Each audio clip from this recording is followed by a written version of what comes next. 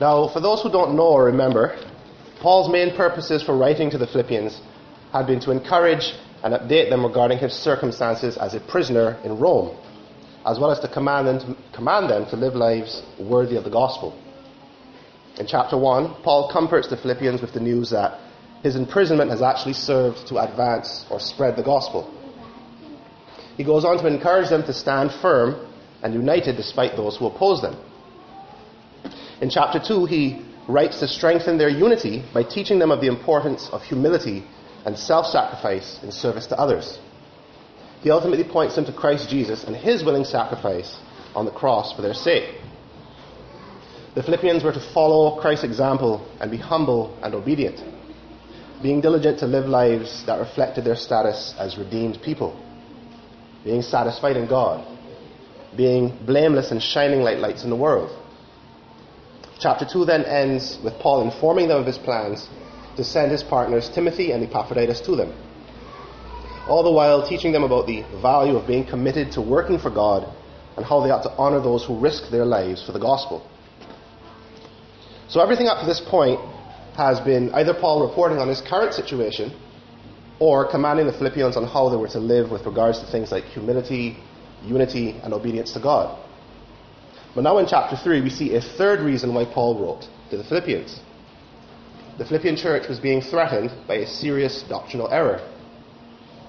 And so Paul writes to them a serious warning. Look out for the dogs. Look out for the evildoers. Look out for those who mutilate the flesh. This morning we're going to explore this threat to the Philippian church, as well as the truths that Paul uses in order to combat it. So let's examine now just what Paul was warning the Philippians about. Now, Paul in this portion of Scripture never directly states who is threatening the church at Philippi. He doesn't call any names, either names of individuals or names of groups. But what he does do is use some very strong language to describe those who are threatening the church. He calls them dogs, evildoers, and those who mutilate the flesh. Now from that last descriptor in verse 2, those who mutilate the flesh, it should become clear to you just who Paul is talking about. I found that coming to this realization is easier depending on which Bible translation you use.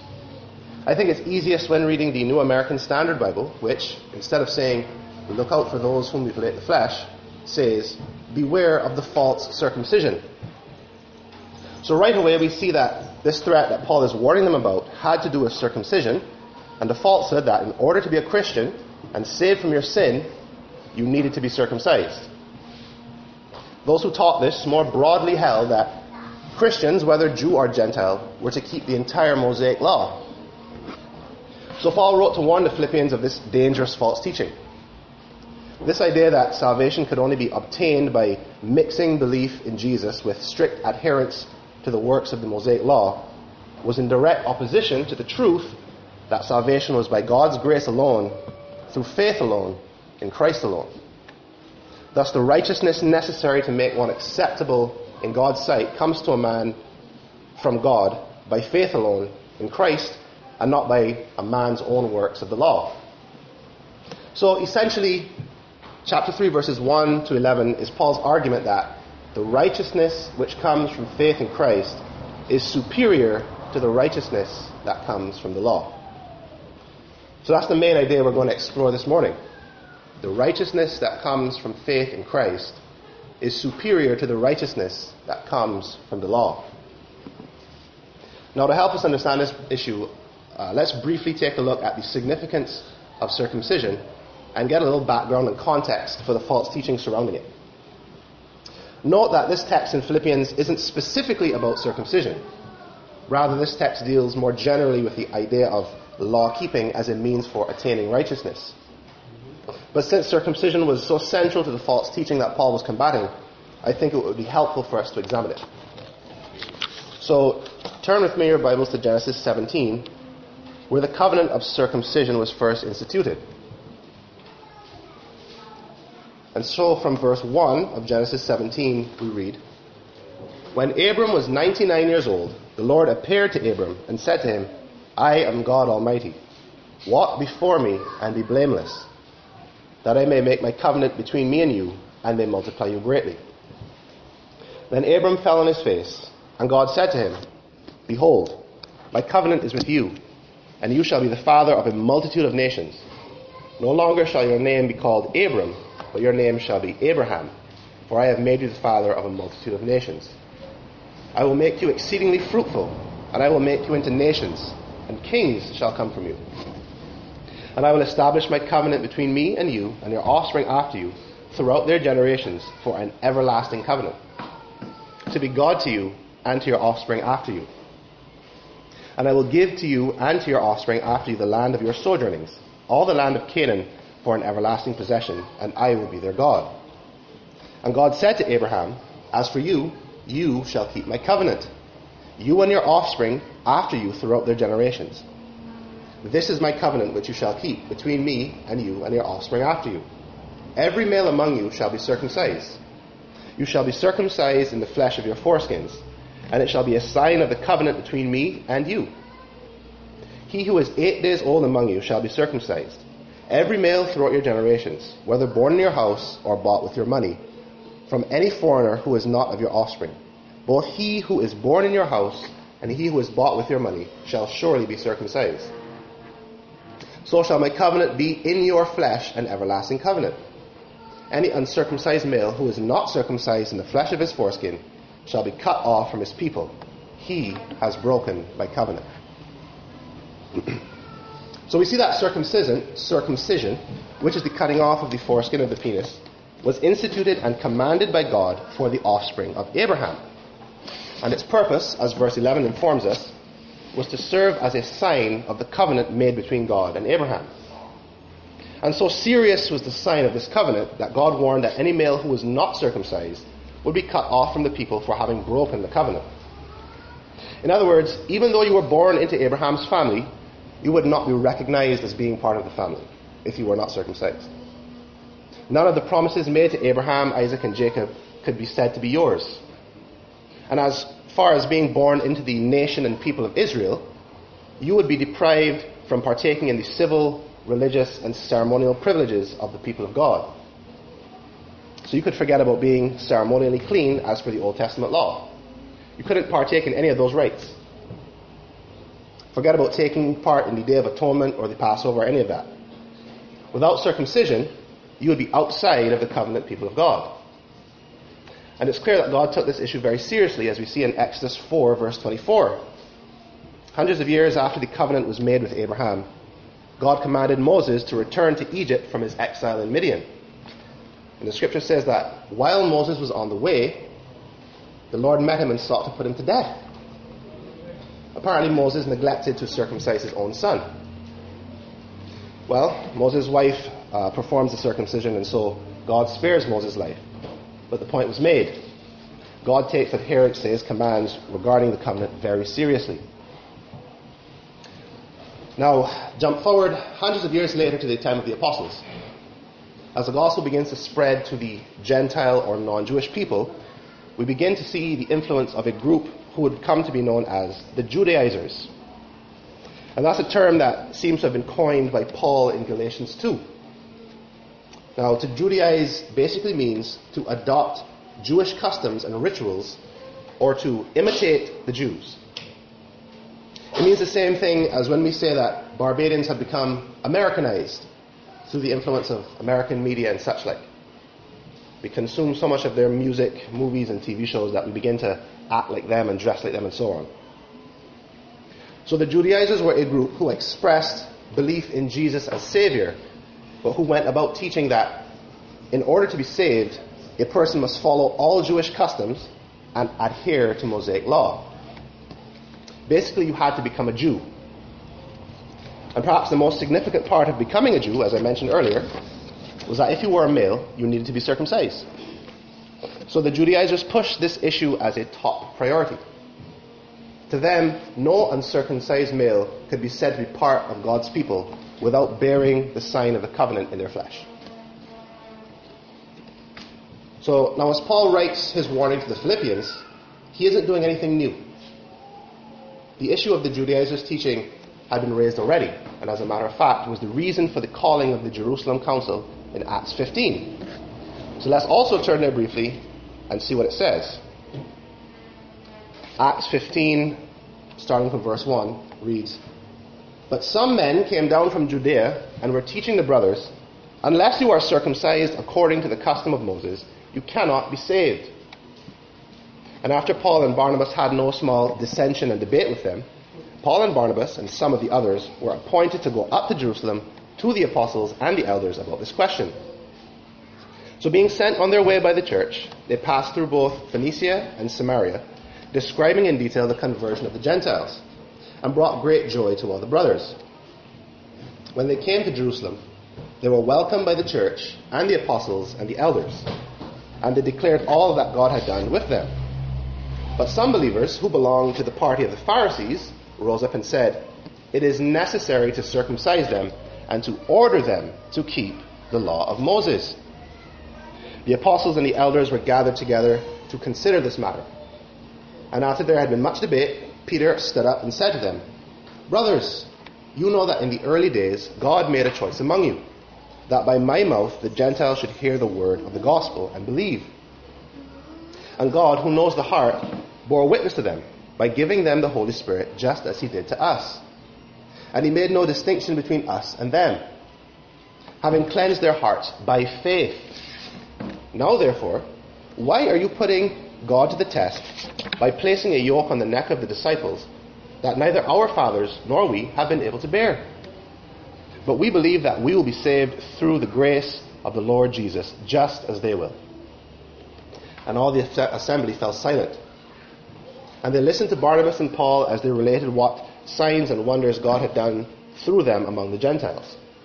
After they finished speaking, James replied, 'Brothers, listen to me. Simeon has related how God first visited the Gentiles to take from them a people for his name. And with this the words of the prophets agree, just as it is written, 'After this I will return. I will rebuild the tent of David that has fallen. I will rebuild its ruins, and I will restore it.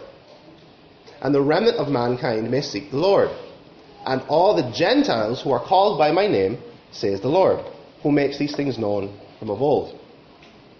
Therefore, my judgment is that we should not trouble those of the Gentiles who turn to God, but should write to them to abstain from the things polluted by idols, and from sexual immorality, and from what has been strangled, and from blood.'"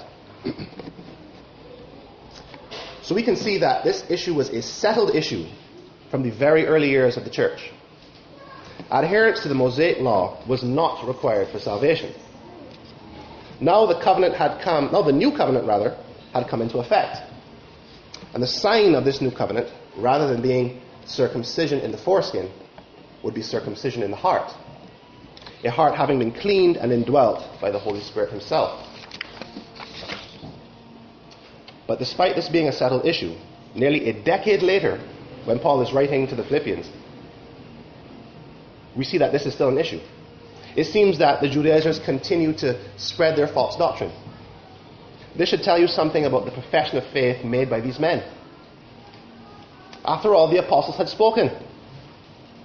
Those with whom Jesus vested the authority to teach and set doctrine had made a clear and decisive ruling on the matter, and the Judaizers rejected that ruling. Jesus said that those who belong to him keep his commands and submit to his authority. These Judaizers refused to do so. So it's evident that the Judaizers were outside of the kingdom of God. But to make matters worse, this particular falsehood that they spread was of the kind that keeps others out of the kingdom as well. I want you to understand that this is not an insignificant issue. What people believe about this has eternal consequences. If you say that you believe in Jesus Christ as Lord and Savior, but also believe that in order to be saved you need to keep the Mosaic law, then you have no salvation. I'm going to fully explore this more in a few minutes, but just know that this is the reason why Paul uses such strong, hard language when referring to these Judaizers. Dogs, evildoers, those who mutilate the flesh. He doesn't say, "Oh, well, they're well-meaning brothers who are just a little misguided." No. Paul wants us to be in no doubt as to the seriousness of teaching that works of the law are required for salvation. Look again at the language Paul uses in Philippians 3 verse 2.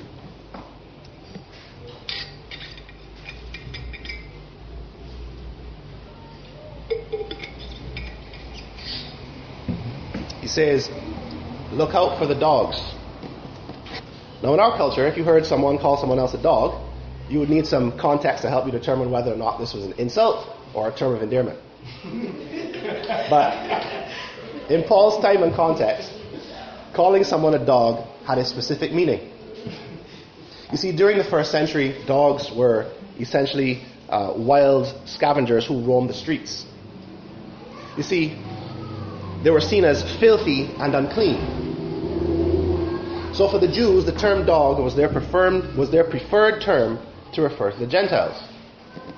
Because just as dogs were considered filthy and unclean, so the Gentiles were considered filthy and unclean. And in a sense, this was true, as they did not have the rituals given in the Mosaic law by which they could be deemed ceremonially clean.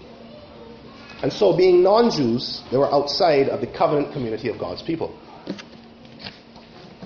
Now, I'm sure that many Jews over the millennia have used the term dog as an insult to Gentiles. They say it out of sinful pride and hatred for those who are not Jews. But we need to recognize that calling a Gentile a dog isn't necessarily a term of abuse, or neither necessarily has it always been used as an insult. And here's a prime example. When Jesus went to Tyre and Sidon, a Canaanite woman came crying after him to drive a demon out of her daughter. Now what did Jesus say to her? And remember, Jesus can never be rightly accused of sinful pride or being insulting and cruel. Jesus said to her, I was sent only to the lost sheep of Israel. It is not right to take the children's bread and toss it to the dogs. Jesus basically told her, listen, I came to earth to deal specially with the Jews. Helping you would be like taking the good gifts that belong to the people of God and throwing it to the dogs. But here's the point that I want us to notice. Neither Jesus nor the woman took it as an insult, but as a religious statement. Because the woman replies, yes, it is, Lord. In other words, yes, Lord, you are right that I am not a Jew. But she then says, even the dogs eat the crumbs that fall from their master's table. The woman understood what Jesus was saying about her status and replied that even those who are not descended from Abraham by blood can be blessed because of him. Even she who is unclean and outside of God's old covenant people can be blessed because of Jesus, the seed of Abraham. And we know the rest. Jesus commends her faith and heals her daughter. So all of that to say this. When Paul calls the Judaizers dogs, he isn't being insulting, but making a statement that even though the Judaizers were Jews, it is they who were outside of God's people. The great irony that Paul is expressing is that in trying to Judaize or make the Gentiles live like Jews, these Jews had themselves become like Gentiles, filthy, unclean, and outside of God's covenant people. Because they had rejected true salvation, which comes only by faith in Jesus. They rejected true salvation that comes apart from works of the law. The next bit of strong language we see is that Paul calls them evildoers. The seriousness of their sin comes across here as well, as Paul basically asserts that the deeds of the Judaizers were in fact evil. This too is ironic because the Judaizers placed great value upon their righteous deeds. Remember, these people believed that by keeping the Mosaic law, they could obtain a righteousness which would earn them salvation. But Paul calls them evildoers. In trying to earn their salvation by works of the law, they were in fact doing evil. So again, this is strong language that clearly shows the Judaizers' doctrine to be in error. It is evil to perform good works in the hopes that those good works can pay for your debt and earn you a place in heaven. When you think that you are doing good, you are actually doing evil. You're placing your trust for salvation in yourself and your own ability while rejecting the provision that God has already made in Christ. Jesus did not endure 33 years of life on this sin-plagued earth, being rejected and slandered, and ultimately nailed to a cross and murdered so that you could say, nah, Jesus, I'm good. I see what you're offering, but it's cool. I can do it myself. You didn't need to do all that. I can make it to heaven on my own. That's sin. It's evil. If this is your approach to righteousness, then Paul says you are an evildoer. And the last bit of strong language used by Paul in referring to the Judaizers is those who mutilate the flesh. Now, I mentioned before that this refers to circumcision. But what becomes clear when we look at the original Greek is that the word Paul uses is not the usual one for circumcision. The usual Greek word for circumcision used in verse 3 is peritome, and it means to cut around. And that makes sense when you consider just how a circumcision is performed. But in verse 2, Paul uses the word katatome, which means to cut off or cut down. So this is why the ESV translates it as, look out for those who mutilate the flesh. Because this is what the Judaizers were actually doing.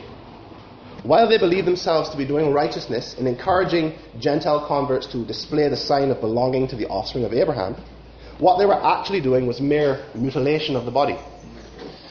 Rather than being a holy sign, it was sinful self-harm. Again, Paul leaves us in no doubt as to the futility of law-keeping as a means of earning salvation. To insist that circumcision is necessary for salvation, now that Christ has already come, is to insist that people mutilate and disfigure themselves. And to insist on the keeping of the Mosaic law, now that Christ has already come, is to insist that people mutilate and disfigure the gospel. It takes a saving gospel and cuts off its power and turns it into a false gospel that has no power to save. A gospel that teaches that you need to do good deeds and believe in Jesus in order to be saved is a false gospel. This is because you can't mix the requirements of the old covenant with the requirements of the new. Otherwise you ruin the new covenant. This is what Jesus meant when he said you can't put new wine into old wineskins. You will lose the precious wine when the old wineskin bursts. The gospel of grace alone, by faith alone, in Christ alone, must be kept pure. So now that Paul has identified the threat, he gives his rebuttal to their teaching. Here Paul lists two characteristics of those who are the true covenant people of God. He says in verse 3, "For we are the circumcision, who worship by the Spirit of God and glory in Christ Jesus and put no confidence in the flesh." So, no longer is it those who are biologically descended from Abraham, or those who keep the Mosaic law, or those who are circumcised who are exclusively God's people. Paul asserts that the true sign of being in a covenant relationship with God is not circumcision or the other things that the Judaizers insisted on, but rather the true sign is those who have the Holy Spirit and value Christ Jesus above all else. Firstly, the Judaizers insisted that worship to God be done according to the Mosaic Code, consisting of the various festivals and rituals and sacrifices. And that worship take place at the geographic location of the temple in Jerusalem. But just as Jesus told the woman at the well, the hour is coming when neither on this mountain nor in Jerusalem will you worship the Father. The hour is coming and is now here when the true worshippers will worship the Father in spirit and truth. For the Father is seeking such people to worship him. God is spirit, and those who worship him must worship in spirit and truth. The festivals, rituals, and sacrifices in the Mosaic law were a shadow of what was to come. And now that Christ Jesus had come, those things were fulfilled and no longer to be observed. Now the people of God would be his temple, as the Holy Spirit indwelt them and empowered their worship. And secondly, the Judaizers insisted that it was their observance of the law in conjunction with the sacrifice of Jesus that saved them from sin. Thus, their reason for boasting would be split between what Christ had done for them and what they had done for themselves. But the problem with this is that you can't have both. Either you are 100% saved by Jesus' righteousness, or you are 100% saved by your own righteousness. There's no 50-50 split. Listen, it's not even a situation where Jesus does 99% of the work, and you just need to put in that extra 1%. It's all or nothing.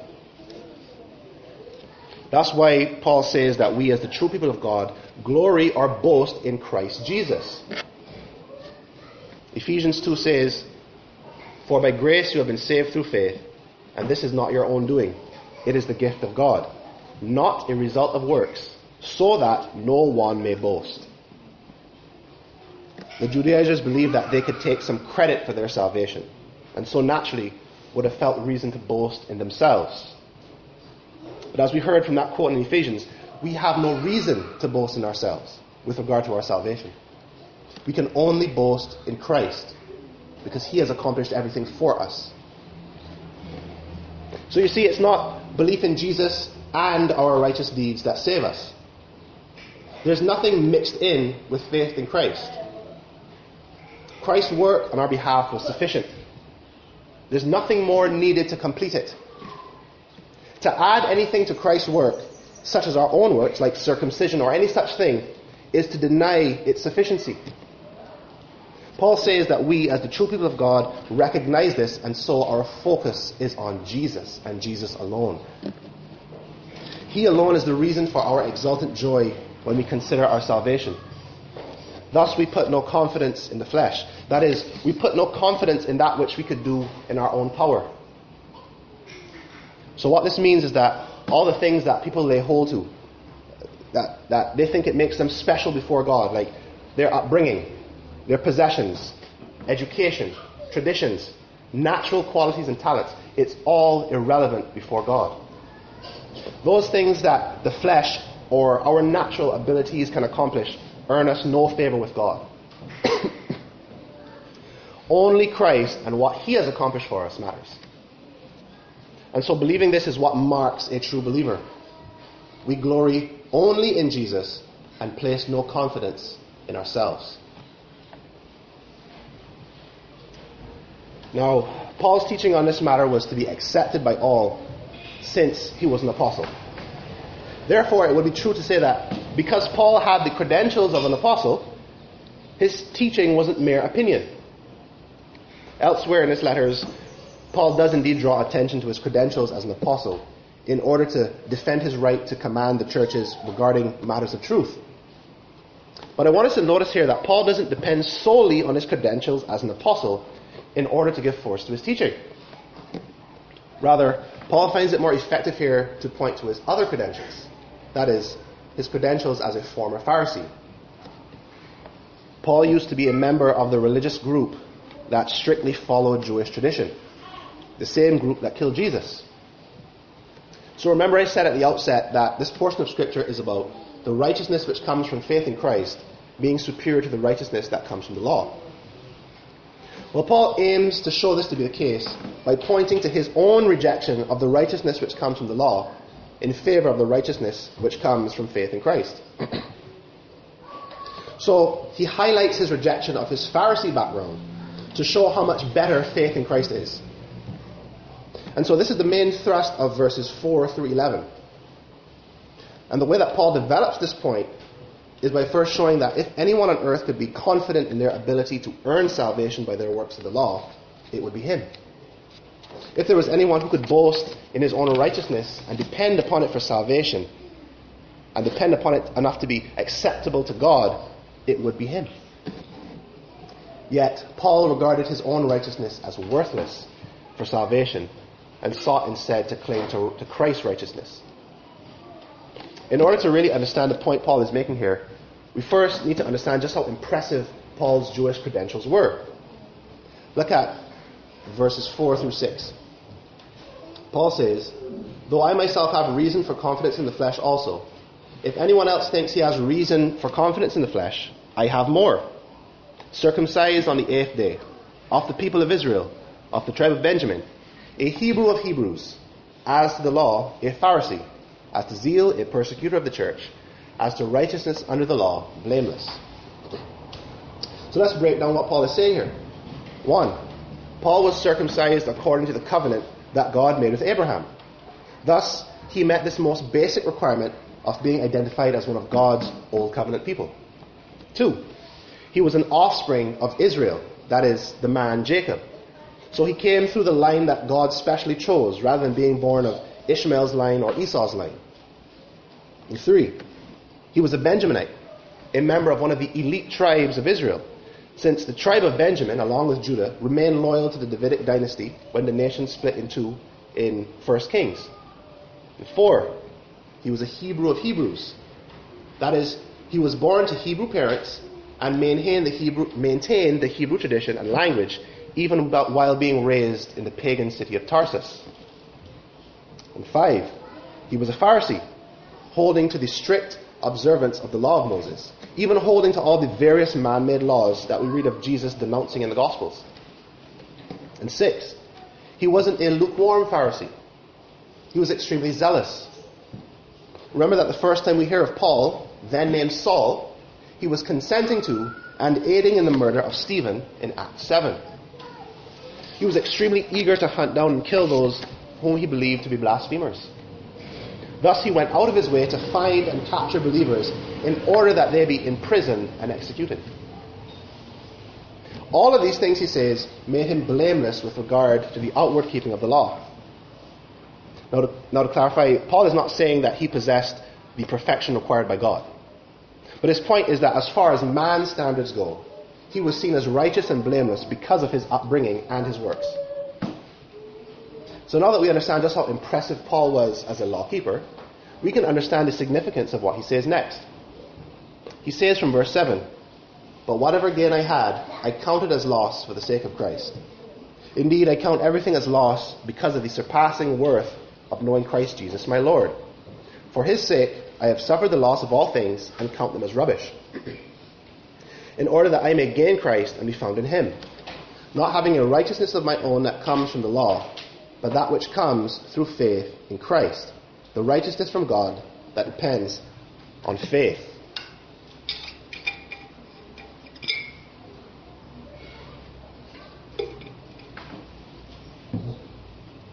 You see, Paul was a man at the pinnacle of achievement when it came to the righteousness that comes from the law. But he gave up all of his achievements and no longer ascribed any worth to them. The high status that Paul had as a strict law keeper makes his abandonment of that status all the more significant. I want you to imagine that there's a man who, after working his entire life, had become very wealthy. And all of his wealth was in one particular currency. But then someone comes along and says to him, "Listen, that currency that you have is worthless. When you need it most, it's going to fail you and you'll be unable to pay your debts.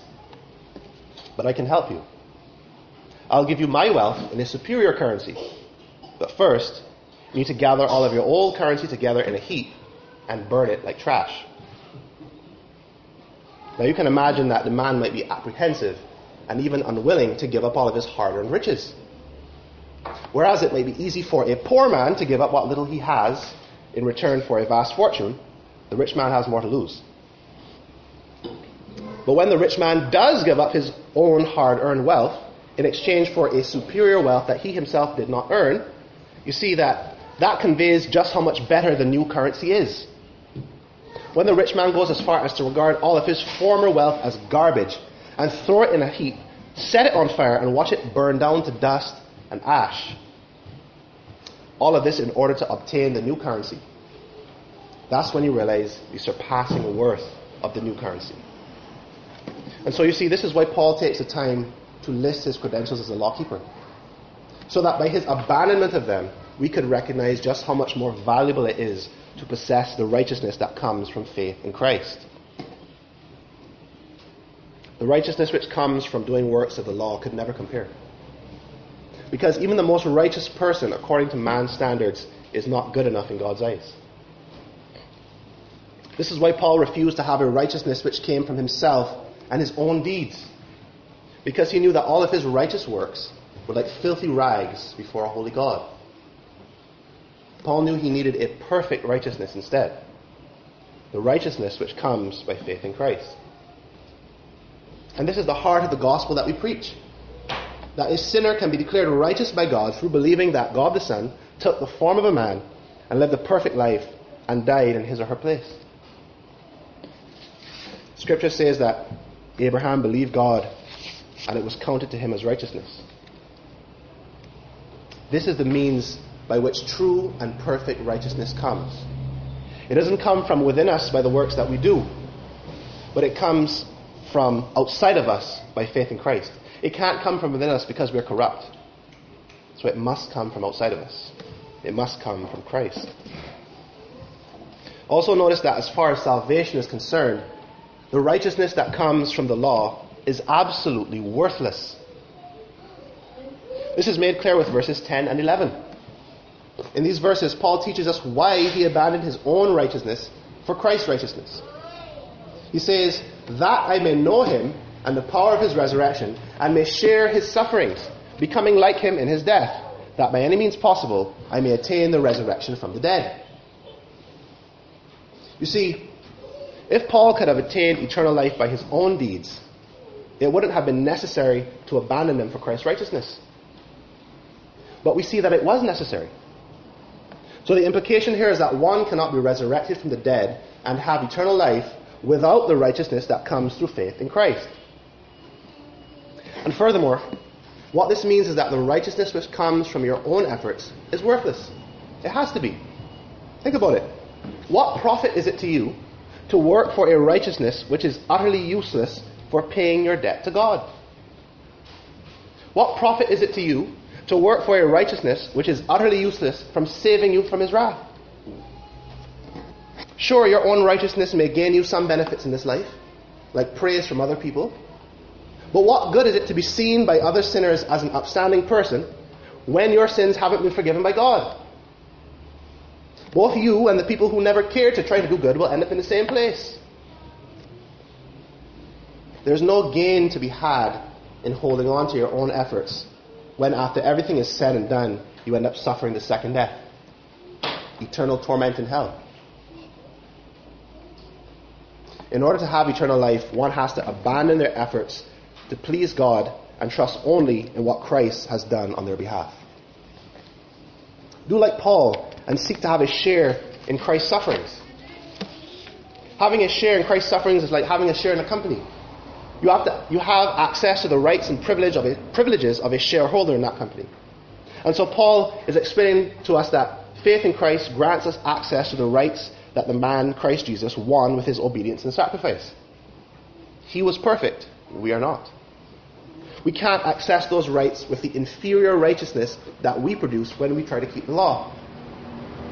You need the righteousness from God that grants you a share in Jesus' death. So that just as he died, we die to sin, and its power over us is broken. And just as he rose from the dead, so we rose to newness of life in Christ and will one day rise physically to eternal life. Observance of the law could never produce this result for sinners like us. The law is good, but its standards are too high and our sin too deeply rooted. The law was never meant to be the means by which men seek justification from God.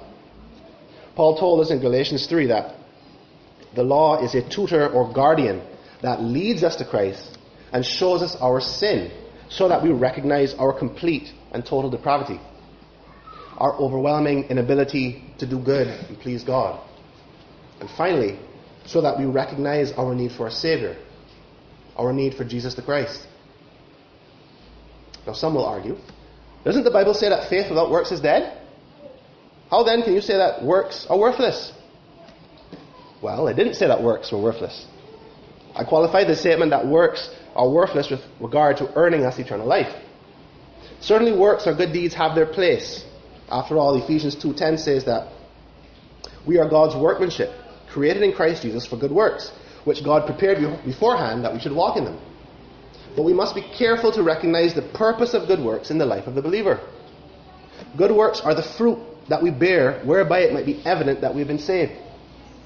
So once a person has been saved, not as a result of their good deeds, but as a result of the free gift of God by faith in Christ, good works serve as the proof that salvation has occurred. Good works do not cause salvation, but show that the transformation that comes with salvation has indeed taken place. This is the correct meaning of James' statement that faith without works is dead. If you claim to have a saving faith in Jesus, but your life isn't marked by the righteousness expected from a child of God, then you don't really have the faith that you claim to have. So finally, this is the danger that Paul is warning the Philippians about in chapter 3. Look out for those who teach that the works of the law are necessary for salvation. Beware of those who deny that salvation is a free gift that we could never earn nor contribute to. We need to take Paul's warning just as seriously as he did. Remember that the souls of men and women are at stake. There's grave danger in this false doctrine. Therefore, it must be called out when we encounter it. And that's certainly the main takeaway from this text. But while we are on the lookout for this falsehood around us, we must be aware that it can at times be found within us. This is because works-based systems of religion appeal to sinners like us. We like to think that we can be good enough on our own. Pride drives us to seek after our own righteousness. Pride drives us to say, we don't need God. Even if you think that that could never be said of you as a Christian, be aware that we often think and therefore act as if we don't need God. Let me show you just how easy it is for us to fall into this way of thinking. And I'm sure that we can all relate to this. Have you ever sinned against God and then felt utterly disgusted by what you've done? And then you metaphorically dust yourself off, and then you say to yourself, I've done wrong, but I'll make it up to God. I'm going to go help my wife or my spouse wash the dishes. Or I'm going to go read my Bible. Or I'm going to go do something to make myself feel spiritual. I'm going to go do some good deeds and make things right with God. That's sin. That's you thinking that by doing good deeds, you can make up for the sin you've committed. In that moment, you are no different from the people who openly say that you must be circumcised to be saved. It's the same works-based way of thinking at the root of it all. You're still attempting to gain God's favor by your deeds. It's so very easy for even we who know that truth to fall into this way of thinking. Now what you should do after having sinned is dust yourself off and say, I have done wrong. But Jesus has already paid for my sin by his death on the cross. His sacrifice was sufficient. I am already justified in God's sight by faith, and I'm clothed in the righteousness of Christ. In light of this, I will flee from sin and seek to do righteousness. Not because these deeds will save me, or because God will love me more, but because I am a child of the light, and that is what a child of the light does by nature. This is how we think, this is how we ought to think rather, as believers, if we affirm the truth that the righteousness which comes from faith in Christ is superior to the righteousness which comes from the law. We need to recognize the danger of thinking that our own righteousness can save us or earn us any favor with God. We need to be aware of where we find this false doctrine in our lives so that we can combat it, so that we can root it out of our minds. Remember that Ephesians 2 says, for by grace you have been saved through faith. And this is not your own doing, it is the gift of God, not a result of works, so that no one may boast. Remember that we sinners love to boast. We love to glorify ourselves. And so God has made it so that salvation only comes when you humble yourself and let go of all your futile efforts to save yourself. Come to God like a child in weakness, seeking to lay hold of Christ. To trust alone in God and what he has provided rather than seeking to make a way for yourself. The righteousness that comes from God, Christ's righteousness, is far superior to the righteousness that comes from the law. Far superior to that righteousness which you could produce on your own. So seek to lay hold of Christ and trust in him alone for salvation.